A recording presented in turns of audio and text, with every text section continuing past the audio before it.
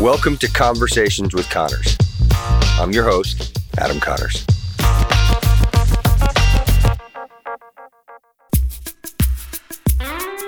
My conversation with Nick Passarelli today was fun and fluid. Nick has a lot of energy, his passion is contagious, and he's professional and as personal as they come. He's just a tough guy not to like. It's clear that he's on top of his game and just gets it. Nick's ascension through corporate America, specifically in compliance on Wall Street's no accident.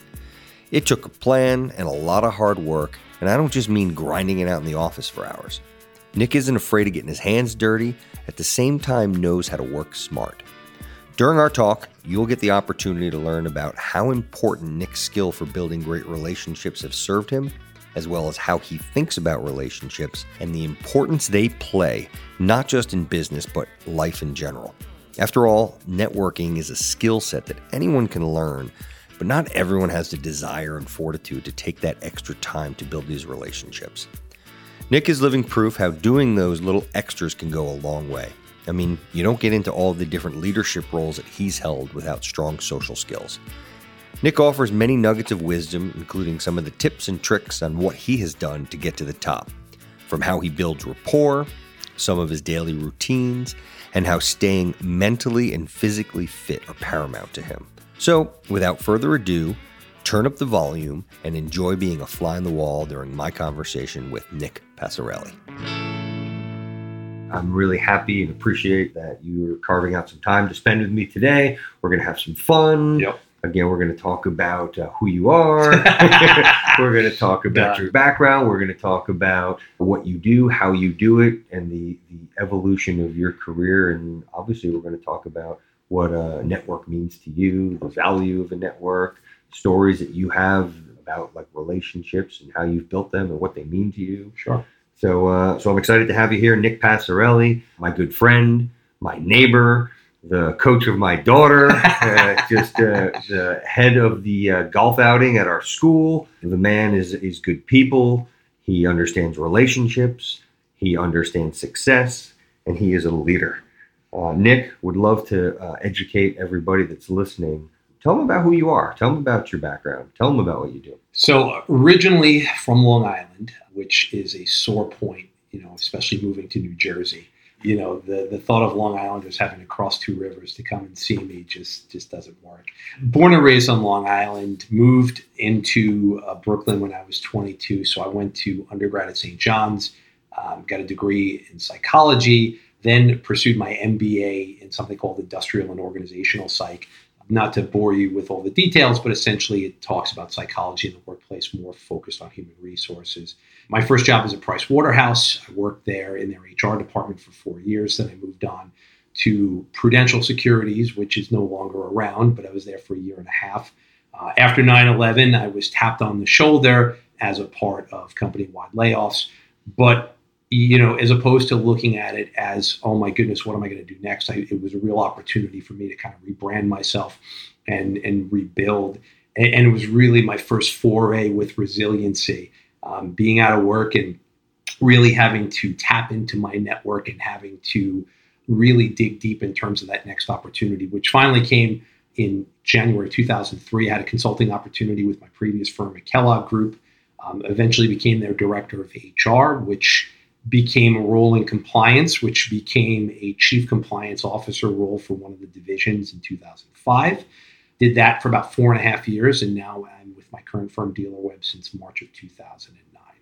Wow, you had a quick ascension to being a chief compliance officer. That's something that typically takes a lot longer and is held by people that have different experience. How did that come to be? So it's funny you mention it. What happened was there was a combination of a need for the role and my interest in it. So I had a very good working relationship with the person who ran our institutional sales desk. And I had said to him, I've been working in compliance for the past year and a half, even though my background is HR. I would really like to see if this is something that could transpire into a full-time role. I presented it to him. He immediately said, yes, you'll need to get your Series 7, your Series 14, and your Series 24, which are regulatory licenses that the industry required. So in a matter of 5 weeks, I was able to obtain all of them. I really locked myself in my room, and my wife, who was my girlfriend at the time, was incredibly patient with me. but it happened. And in January 2015, I was named in that spot. And for me, one of the things about that role, it really was baptism by fire. I took, my work experience, brought it into a compliance type of environment. And really, you learn a lot on the job. And that's the one thing, you can't replace is experience. And, for me, being in that particular role in that firm and given that opportunity was invaluable. And it helped build to where I am today. Let's first talk about those licenses. Yeah. Because in the Series 7 I had taken, and I studied for longer than 5 weeks, and I had locked myself in, and I failed by one question. Oh, my goodness. Oh, it was brutal. And Right. the second time I took it, I got like an 88, and I was more upset with the 88, Of course. than I was when, because I overstudied. So how the heck did you, without an experience, because you didn't have product experience, No, right? You I didn't have product experience. Yeah. What I did was I paid for a class at Securities Training Corp. I took a lot of practice exams. That's really, at least back then, and I think it's still the case today, repetition, and I was able to see a number of these questions verbatim. That was the first hurdle. Getting the principal license, the Series 24, that to me was the challenge. I actually hired a tutor, someone at Securities Training who I still talk to today, who was very helpful. And really, I was focused on just passing these exams. And then finally, the Series 14, which was the NYSE's sadistic version of the 24, was able to do that. And then the funny story behind that is I took that once, 3 months prior, failed it. Took it the night or the morning after my company Christmas party. So I wasn't in the best shape, but it actually was good because I went in, I wasn't as nervous, I was tired, and I just said, you know what? It is what it is. If it happens, great. If it doesn't happen, I have another shot, and I passed. So Wow. You'll never have to do that again. Kudos to you, but isn't it like the bar where you've got CLE? Is there any? No, nothing like that. So I'm not an attorney. My wife is. I'm not an attorney. So the only thing that I'm required to do is take continuing education through FINRA every 3 years. Gotcha. That's it. Okay, Yeah. Great. What was the draw to compliance? Did you have a foreshadowing of what was coming down the pike? Or Yes. was it... I viewed compliance a lot like HR back in the early to mid 90s. It was something that people were just kind of falling into. It was a need at a lot of these financial firms, but it wasn't something that people were coming out of school with and saying, okay, I want to work in compliance. It just happened to be one of those support roles that became more and more important as regulation continued to evolve. So for me, when I started at Kellogg, I said, wow, I can see there being a real need for compliance. As the markets continue to evolve with technology, there's going to be more of a demand for these people in-house. So I shifted away from HR and into that role. And it's been something that's been fantastic. I've been doing compliance for the better part of 15 years now, and I have no regrets. It was a great move. Yeah. There's so much demand for it now. We'd actually just had a conversation last week with a gentleman by the name of Frank Napolitani. Mm-hmm. Frank, if you're listening, I apologize if I didn't get your name right. But, and Frank works for Eisner Antner, Right. And I'm sure you're familiar with who they are. And, Definitely. You obviously, he touched upon, he actually focused on a lot in terms of the needs and the demand for compliance and how important it is. And it's not going anywhere. No, absolutely. Whereas a lot of the other jobs these days, especially on Wall Street, are going the way of the dodo, not compliance. Exactly. Compliance, though, even myself. So I used to trade. I was sitting in a quote unquote front office role and been in other capacities. And a lot of times the guys in compliance get a bad rap. It's a really tough, you're in a tough spot. You're looking out in the best interests of the company. You have a fiduciary capacity. How do you establish the relationships with these guys and kind of touch upon what that hurdle might be, or if it is a hurdle, and if so, what you're doing to earn their trust? So I think the first thing, which is crucial, is to establish that you're working with them and not against them. That the regulators, whoever they may be, whether it's FINRA, the SEC, the National Futures Association, whomever, have responsibility and oversight on your firm. Your job is to make sure that these people are following these rules, as well as any internal policies and procedures that you need to set forth. So the first thing is that you're a business partner. They need to understand that you are a business partner. Come to me with any issues, be proactive. Don't wait. And I'm dealing actually with something right now, to that point. Don't wait for something to blow up and then come to me later and expect me to clean it up, which I'll have to anyway, but it's better to work proactively. So I have an open door policy. People can come into my office anytime. They know how to reach me. I'm available through Bloomberg, email, cell phone, whatever the case may be. And I want people to just be proactive, which I think I've done not only in my current firm, but at my previous firm, where people were very comfortable in talking to me, because you want them to focus what they have to focus on, whether it's trading or operations or whatever, and not have to worry about this stuff. And the more communication they have with me, and the more that they can discuss these issues before they happen, everybody. Yeah. And then separately, having a proactive relationship with the contacts at these regulatory agencies, for me, has been so important, because having them understand what our business is, what we do, what are the types of products that we engage in, so that when they come in for exams or they send inquiries and whatever, we can proactively work and say, no, we don't do investment banking, or we don't do research, but here's what we are, involved with. And the more that I can speak with these people, having them understand what we do, the better it is for everybody in terms of efficiency. Tell me about those relationships. Who are the people? Is it a challenge to establish these relationships? Do they appreciate your proactivity? I'm sure it's some of both. So I have relationships with very senior people at these regulators, and I can say this, they're very appreciative of it. They are people just like us who have a role and have responsibilities within that role. But unfortunately, a lot of times it's the perception which is greater than the reality. And people tend to make blanket assumptions about who they are and what they do. Some firms tend to be a little bit shy in terms of making contact. They wait to be contacted by them. Whereas I can pick up the phone with a dozen plus contacts and bounce off a question or bounce off an idea. And they're appreciative of it.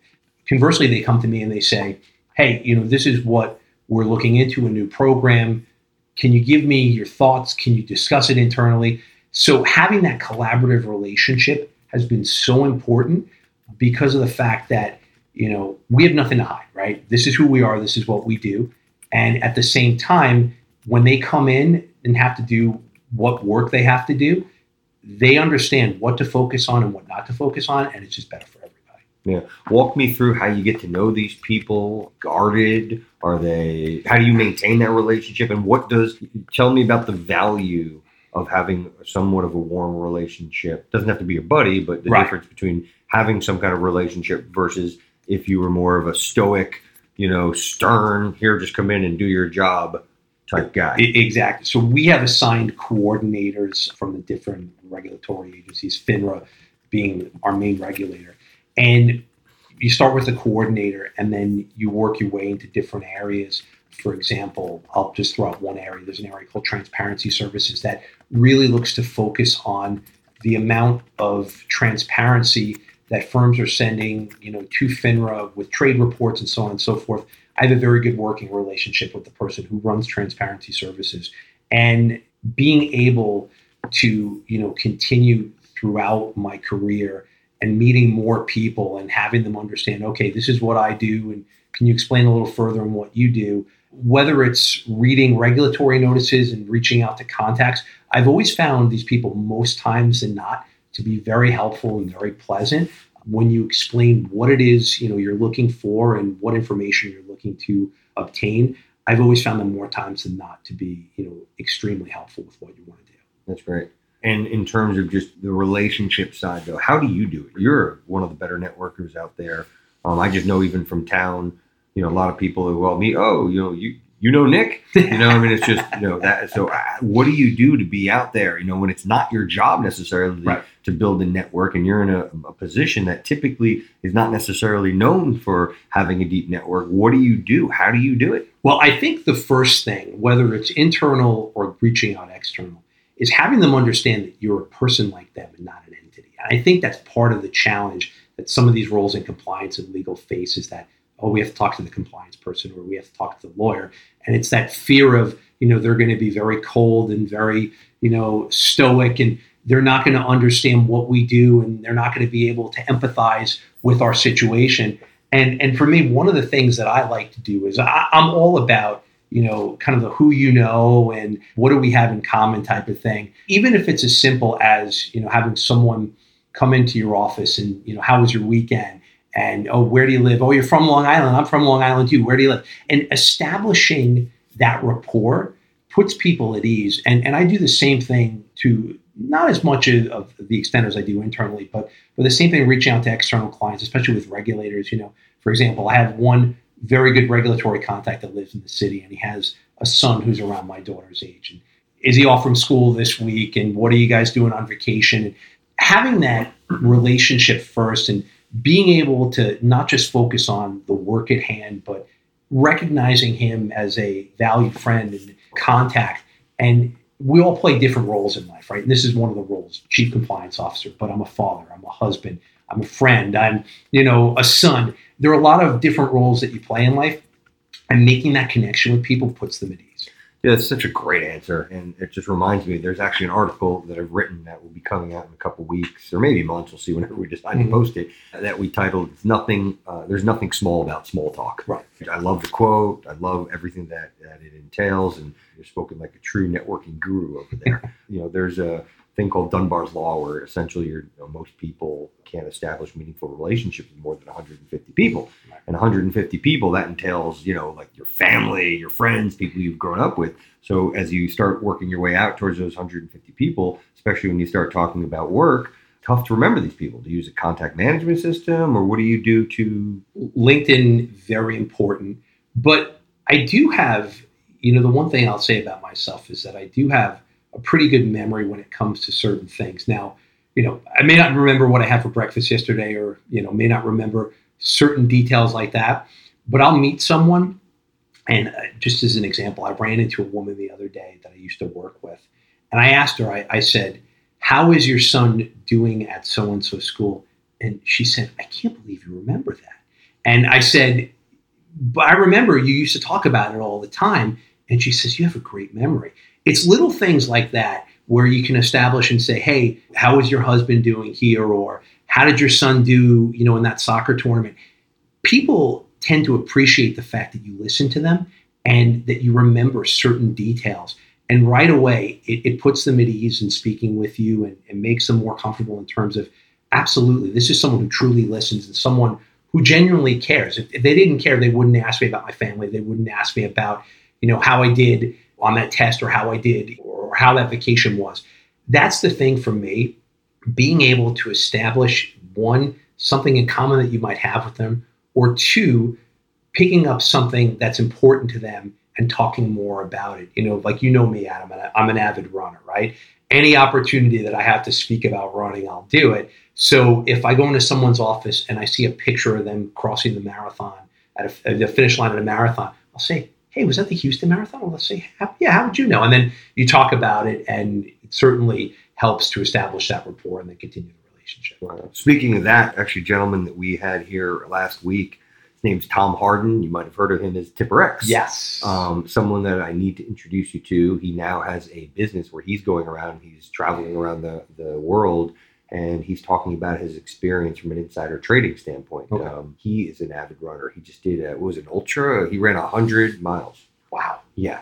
He attempted it. Yeah, his story's crazy. You should listen to him. He's a fascinating guy, and a good guy to talk to in general. And he's, I don't know how well networked you are with other CCOs, but those are the people that he knows. And actually, let's go to that for a second. Do you do anything within your CCO community?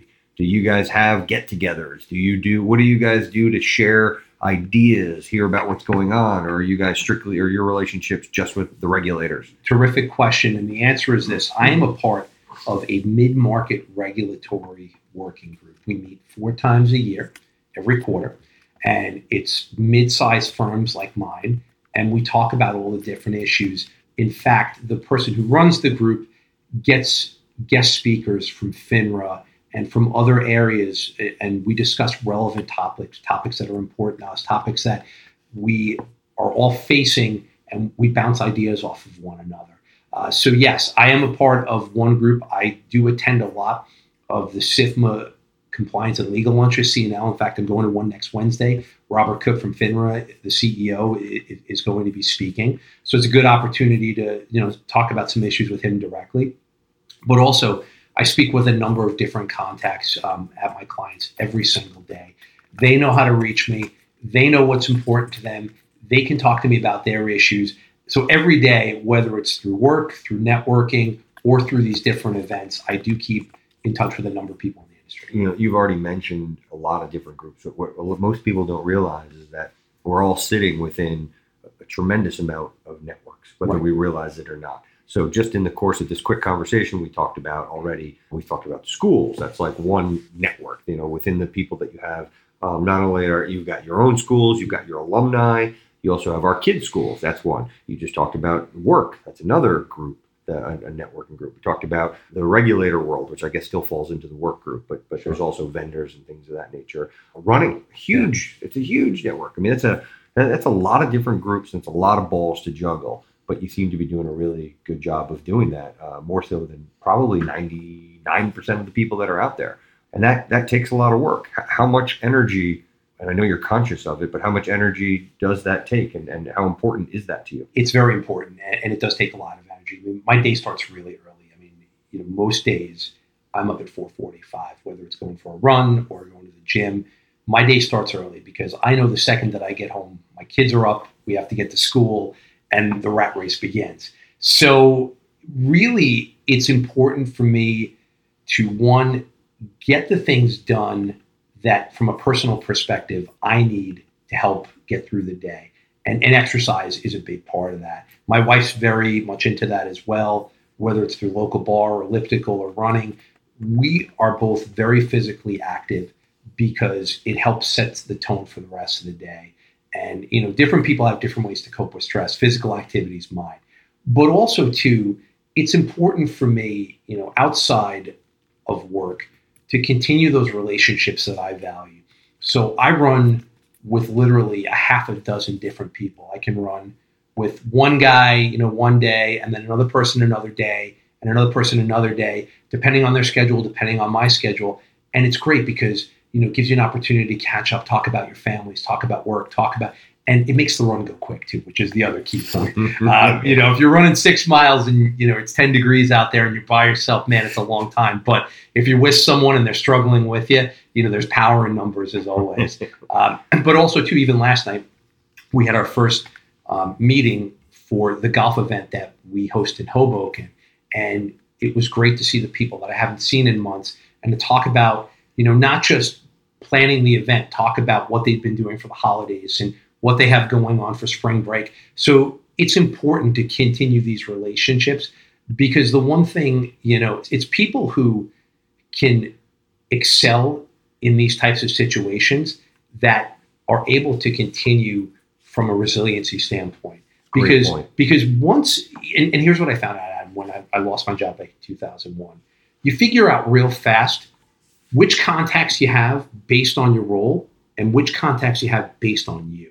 And that, to me, was a lesson that a lot of people learn, myself included, the hard way, because when you're not working and you're not in that role, and some of those people that you talk to all the time don't return your calls or don't return your emails, it's not only disappointing, but it's a great lesson because now you can sit there and say, okay, it looks like I can't rely on this person. But at the end of the day, it also makes you more, focused on yourself and more resilient to say, you know what?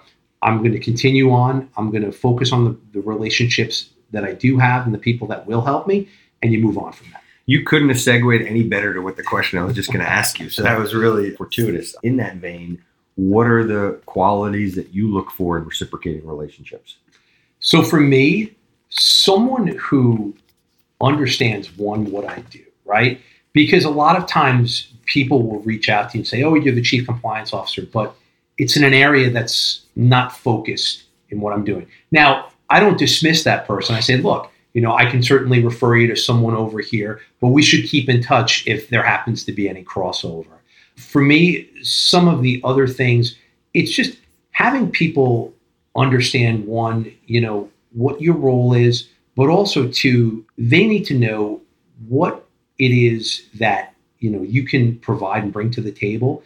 But having that understanding that at the end of the day, hey, even if we don't have an opportunity to do business right now, there could be opportunities down the road. Let's keep in touch. Let's talk about what you're working on. Let's talk about, some of the things where there could be some connectivity down the road. I think a lot of times people tend to be dismissive if there isn't a great fit right away. It's like, oh, that's not the kind of compliance you do. Well, whatever. Sorry about that. It's like, hold on a second, and the people that I've been, speaking with for the longest time, their roles have evolved over the years, just like I have. But we've always been able to find that common link that, hey, you've gone from HR to compliance.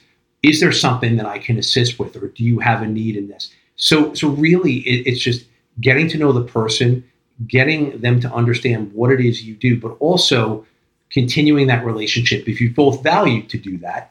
And hopefully, there is something down the road where there might be some common ground. Yeah, so it's not as transactional. Exactly. Yes. Yeah. We're kind of like the hit it and quit it. Yeah, exactly. no exactly. Hit it and quit it.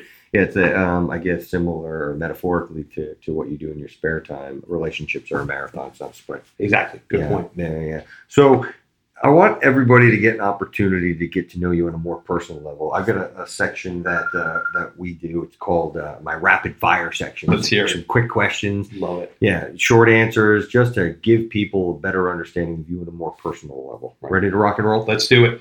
Talk to me. Introvert, extrovert, centrovert. Extrovert all the way. All the way. All the way. All right. Absolutely. Nice. You're owning that. Yes. You talked about getting up early in the morning. But what time do you go to bed? Or maybe I should just say, how many hours of sleep are you typically getting a night? So ideally, I would be getting 6 to 7 hours of sleep. But I think it's usually in the 6 to 6.5 hour range. I'm going to call challenge because you respond on texts or emails at all times. So yeah. So the fact that you're saying 6 or 7, I'm going to say challenge. Okay. Yeah.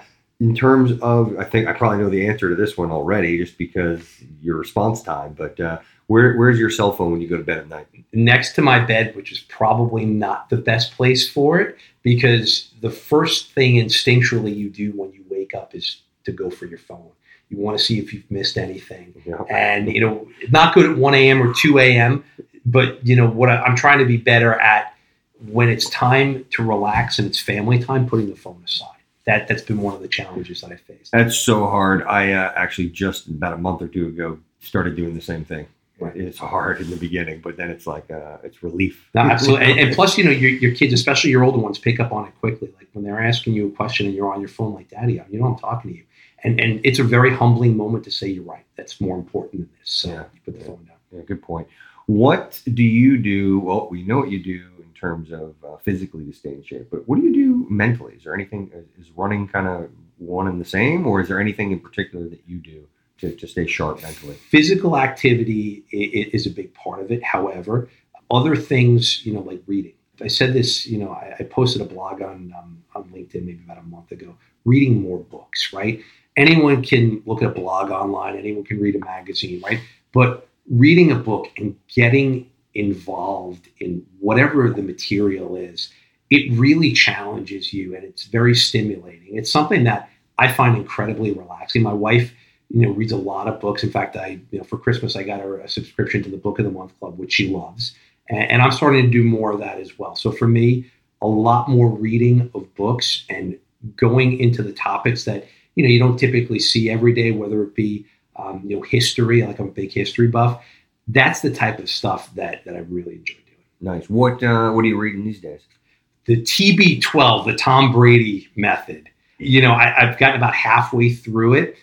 A lot self-promotion, I think, but there is some, good stuff in there that you can incorporate into your workout regimen. But it tends to be, at least in my opinion, a little bit more on the self-promotion. Yeah. Give me a takeaway or two. He's big into pliability. He's big into, a lot of resistance bands. Whereas you and I, when we go to the gym, we're lifting weights and we're doing kettlebells and all that other stuff. But he's more into, resistance bands, having that pliability, that flexibility. For him, he believes it's helped prolong his career. Well, that's what Jake, I think it's Jake Arrieta, the pitcher. That's right. For the Cubs. Yeah, he's the same thing. He had like a complete resurgence and he owes it all to, I forgot what it's called. The exercise starts with a P. I think it's the same thing. Right. Okay. Gotcha. So are those the type of books that you typically read? Well, this one in particular, I was just fascinated by it. Mm-hmm. But some of the other ones, like I said, I've read some fiction and even reading some old books that you haven't read in a while, whether it be like George Orwell's 1984 of Mice and Men, stuff that you had to read in school, but it's like, you know what? This wasn't a bad book. Let me pick it up again and, kind of see like the 1984 thing's interesting. It kind of ties into, what we're seeing a little bit from a political perspective these days. And it's just good to get that history, especially the guy wrote it in the 50s. And it's like, man, the foresight and the vision that he had of what he saw certain things happening, down the road. I'm just fascinated by it. Yeah, I'm reading something pretty interesting. I just started it, but I actually listened to a podcast with him. But it's Chris Voss. He's a famous the FBI's, CIA's hostage negotiator. Oh, wow. Okay. Yeah, it's called Never Split the Difference. Okay. I'm early into it, but it's excellent. Yeah, I would encourage almost anybody to read it because it's not only just a fun read, but you want to talk about good for your relationship with your wife. Absolutely. Or your significant other, and also with parenting. You'd be surprised. So for whatever that's worth. Good to know. Thank you. Yeah. So tell me a habit you have, good, bad, or indifferent. Bad habit. Having to get off my phone more. No question about it. I feel like a lot of people, you're constantly looking at your phone's buzzing, and it's that having to look at your phone immediately because you feel that if you don't, you're going to be out of the loop on something. Just really having an understanding that, you know what, if you don't respond to your email within 5 minutes or that text within 3 minutes, it's not the end of the world. You're busy. You have other things that you need to do. There are things that you need to prioritize, whether it's projects, more importantly, time with your family and your friends. That's the type of thing that I'm making more of a concerted effort to do, is to not be so phone dependent. And I think, so many people struggle with the same thing. Teach me the way. Teach me the way. Back to work for a second. Okay. Talk to me about what advice would you give those who are just kind of starting their careers? Great question. I would say pursue something that you enjoy and not something for the size of the paycheck. That, to me, I believe is the best advice that I could give. Because I think, what happens is this. When I started in my career, I started at Pricewaterhouse back in 1996. And, I needed a job. And it was like, well, I don't really know anything about human resources, but it's a good company and so on and so forth. And then what happens is you progress in your career, you meet someone, you have kids. And now all of a sudden, you're 20 plus years in and it's like, okay, I've got a mortgage and I've got all these obligations. Really pursue something based on what you'll enjoy doing. You can always change, but once you get started, especially if it's a job that you don't like, people tend to stay in these jobs for the wrong reasons. And, the money's too good, or this is, I really like this. But if it's not what you enjoy from a work perspective and you come home miserable and you get up dreading to go to work, then, you've already failed. I can't begin to tell you how often I've heard that. So recruiting all these years in Wall Street, I can't begin to tell you how many people pursued certain degrees because they felt they needed to, or there's an influence from parents, or because, what happened is a lot of times people got into jobs, again, maybe the downfall of networking, but a lot of times, especially in Wall Street, people got jobs because, hey, their fathers were traders or they did something and they got them onto Wall Street. And you know what? They're relatively smart. They got hooked up with a pretty good job. The bar really wasn't that high at the time, and they ascended just through rising tides. And what happened is, especially when the recession happened, a lot of people lost their jobs. And to no fault of their own, but they just lost their jobs. Maybe they weren't the best at what they did, but this kind of ties back to what you were saying, because it was just a job to them. It wasn't a career. So they didn't really... there wasn't the passion. They didn't really thrive to do better. They just did what they had to do well, and it's not a knock against them. But then they had an epiphany. They got fired. They didn't like it. They didn't spend that time to build the network in their area because they just didn't care. And there are people that I have talked to still today from going back to 2008 that either haven't gotten work or they're not working in the field of their desire, and they're not happy people. And their life's been turned upside down. They've had to sell homes. Some have lost homes. And so your advice is well taken, and an effect that happens because of that. So I think that's great advice, Nick. Anything in terms of, is there a certain attribute that you believe more people need? Resiliency. Resiliency all the way. Just to your point, you're mentioning people who, let's just use Wall Street, for example, right? Technology has eliminated a number of different jobs. And the technology that's come out in terms of trading and so on and so forth, certain roles have evolved past others. So when you're doing something that might be no longer needed or is considered outdated, what do you do to continue on if you want to stay within that industry? More times than not, you see people go the route of the dinosaur. And the lack of resiliency combined with a general sense of apathy. And where I saw this was on the floor of the New York Stock Exchange, where a lot of brokers who saw the electronic handhelds coming in, I think it was back in 2006, many of them threw up their hands and said, it's over, it's done, it's this, it's that. But I know a handful of brokers these days who continued on in their careers and said to me, look, I'm not going to make the kind of money that I used to. I'll have to work twice as hard, probably make half of what I did. But you know what? I can continue to earn a good living. That's the difference. It's taking what you have and what skill set you have and your relationships that you have and transferring that into a different role. And more times than not, people don't seem to have that ability to understand, one, what they bring to the table, and two, that it can be used elsewhere and continue to be productive. I think more people tend to associate with their role and not with themselves. And it's a huge problem. Great way of putting it. Yeah. What's keeping you up at night these days? For me, the ever-changing regulatory landscape, but it's something I've been dealing with for the past 15 years.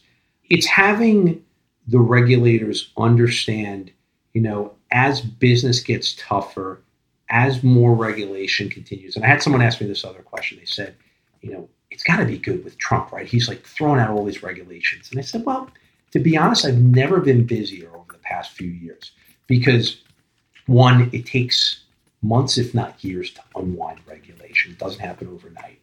And two, there's a lot of pressure on the regulatory agencies, the ones that are existing, to do more from a regulatory standpoint and from an oversight standpoint. So for me, as my businesses continue to get involved in different areas, especially newer areas, that's the challenge, right? Anything that's outside of the box, typically for a regulator, tends to cause them some distress because a lot of times when you look at a regulatory landscape, it usually fits within their comfort zone. When you start getting outside of that comfort zone, if there's certain nuances to existing businesses, they say, whoa, hold on a second. What is this? You have to walk them through it. And a lot of times people, whether it's on either side, don't want to be the pioneer, right? When you're the pioneer, there comes a lot of questions, a lot of, well, if this is so easy, then why didn't people do it earlier? And there's we started a business 5 years ago that was brand new. I shouldn't say brand new, but we implemented it onto our ATS on the electronic side. It's been great. It's high market efficiency, it's high transparency, but it was never done electronically. So of course it raised a ton of questions. Questions 5 years that I'm still answering, but that's to be expected. And that's something for me is just having people understand what it is we do as the businesses continue to evolve. Wow. And is there any trend in particular that you're seeing from an evolutionary standpoint right now? Sure. More diligence from clients to their vendors. That's the number one thing. We receive more inquiries and more questionnaires from our clients because their regulators are putting more pressure on them. So we offer, more risk controls. We offer more things that help them with their compliance efforts because it's something that they require through their regulators. Yeah, it makes sense. Makes a lot of sense. In terms of advice for your future self, or I should say, now that you're in the future, mm-hmm. in the present, what advice would you have given to yourself going back years, 20 years or so? It's a great question. For me, again, it would have been to follow your passion, right? The Nick of 2018, had he looked back, would have been doing something in sports. I'm a sports junkie.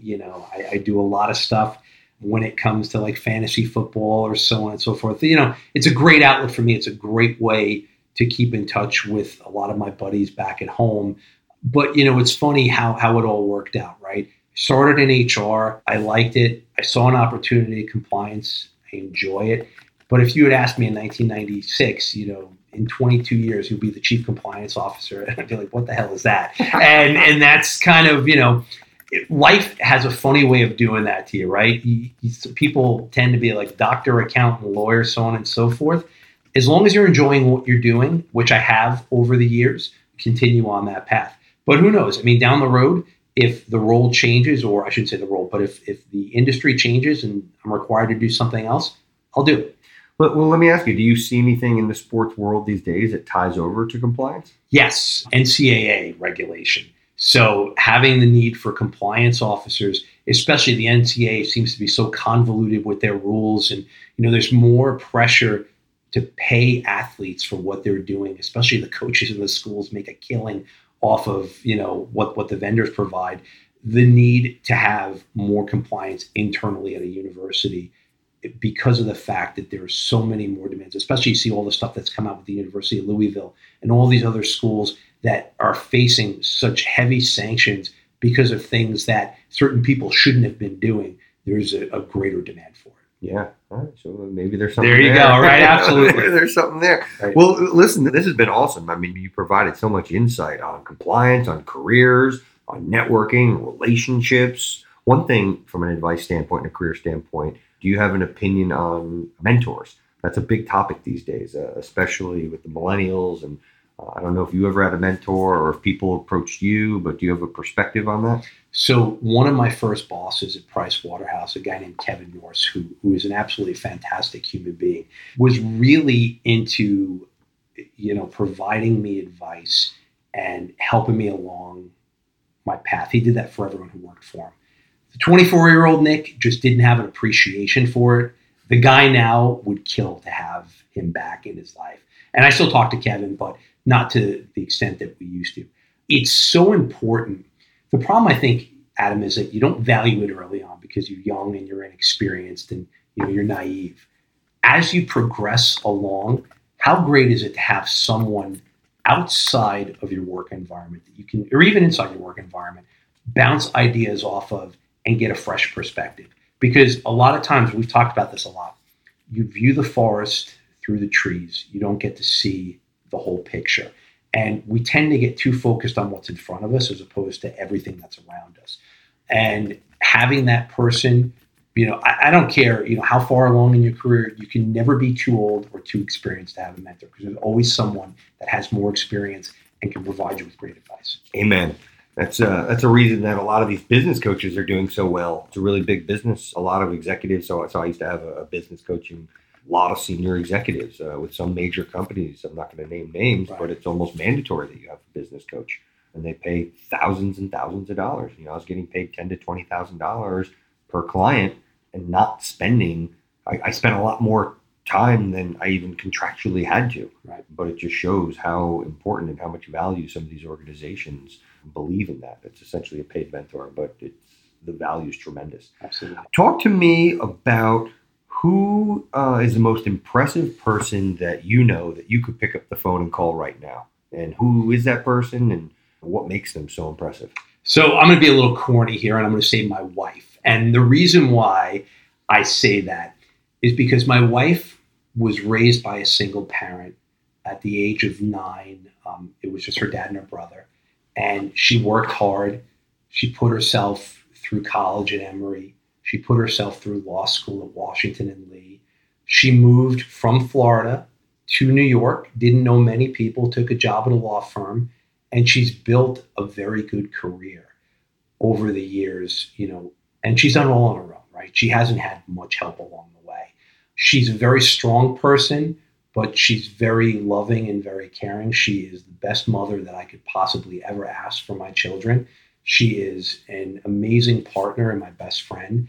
Someone to me that I have been so important to have in my life because of all the attributes that she brings and how, just really she's just the whole package. I mean, just so important to have her. And I was so fortunate to meet her when I did. And, she's just been someone that, I really cherish in terms of spending my life with. Wow. That's a hell of an endorsement. And Jill, you're a lucky woman. I'm a lucky guy. That's for sure. That's great. Do you have any questions for me? I'm sorry, I've been dominating this conversation. If there's anything that you have for me, I'm happy to answer to the best of my ability. Well, let me throw back the question to you that you had asked me earlier. What attribute do you think is most important that you see with people who you're working with? Because, I mentioned resiliency. I don't know if there's something else that I may not have mentioned, but in your experience, because you're a lot more well-versed in this than I am, what do you see in terms of having that important attribute and what makes people successful? That's a loaded question, and that's a great question. I'm really impressed that you were able to answer it the way you did on the spot. It's funny because as I'd asked that to you, I was thinking about it myself, and wow, it's really hard to nail one thing. I guess if I was put into a corner and I had to come back to you, I guess I'd first start with, unless you have one really dynamic skill set that you're able to master, I think you need to really have an ability to be flexible and reinvent yourself, especially with what's going on today. There, with technology, AI, you've got businesses, significant amount of businesses that are shrinking. You've got the way the world is changing so much. You don't go on to the days of working for one company and retiring. I'm a little outdated. I got this statistic back in 2011 or 12, but my parents' generation, my parents are late 60s. During their generation, the average job was less than two. It was like 1.7. And if you think about that, my dad had his own business and my mother worked for one company since she got out of until she retired. Well, let's go to our generation, and they say the average person's going to have, let's call it 7 to 9 jobs before they retire. Right. So now the kids that are born, and this again is 2011, 2012, they're saying the average amount of jobs that they're going to have is between 17 and 19. Wow. And that's before they retire, if they're able to retire. So things are changing. Now we've also have healthcare that's changing, that nowadays it'll eventually move to more where you don't necessarily have to have the big company. So you need to be nimble. You need to be flexible, which also leads me to, one of the reasons why I really started Networking Wise, because the relationships are so important. I can't stress it enough. Back to the days of when I owned the recruiting firm, I would always ask people, what would they do differently? And outside of not being in the field that they were in, and that was usually more of like kind of like a joke, but the people that were real hitters almost unanimously would tell me that they would have either built a bigger network, they would have nurtured their network, or just something came down to networking. Sorry that I couldn't give a really short, succinct answer like you did. That's great. But that's an excellent question, Nick. It really is. And to add to your point, right? I think our generation in that Gen X category is really going to have a shift in terms of redefining what retirement means. I don't think that you and I and people that are around our age are ever truly going to be retired. There's a financial advisor, and I can't remember his name, but he has a book, and he basically said something to the effect of, with life expectancy going longer and longer, and people focus more on their health, the traditional, hey, I'm going to retire at 65, collect my Social Security, and live off my savings, for 25 years, assuming you live to 90, that's not viable, right? You're going to have to continue on in some sort of capacity in where you're going to have to provide income, because the nest eggs go quick.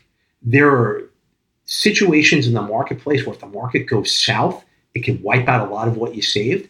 So I think what you're going to see are not being truly retired in the sense of way that our parents went, but more along the lines of being more in a part-time capacity, 70s, 80s, even into the 90s, if you can do it both physically and mentally. I would agree. Well thought out. I think that's great insight.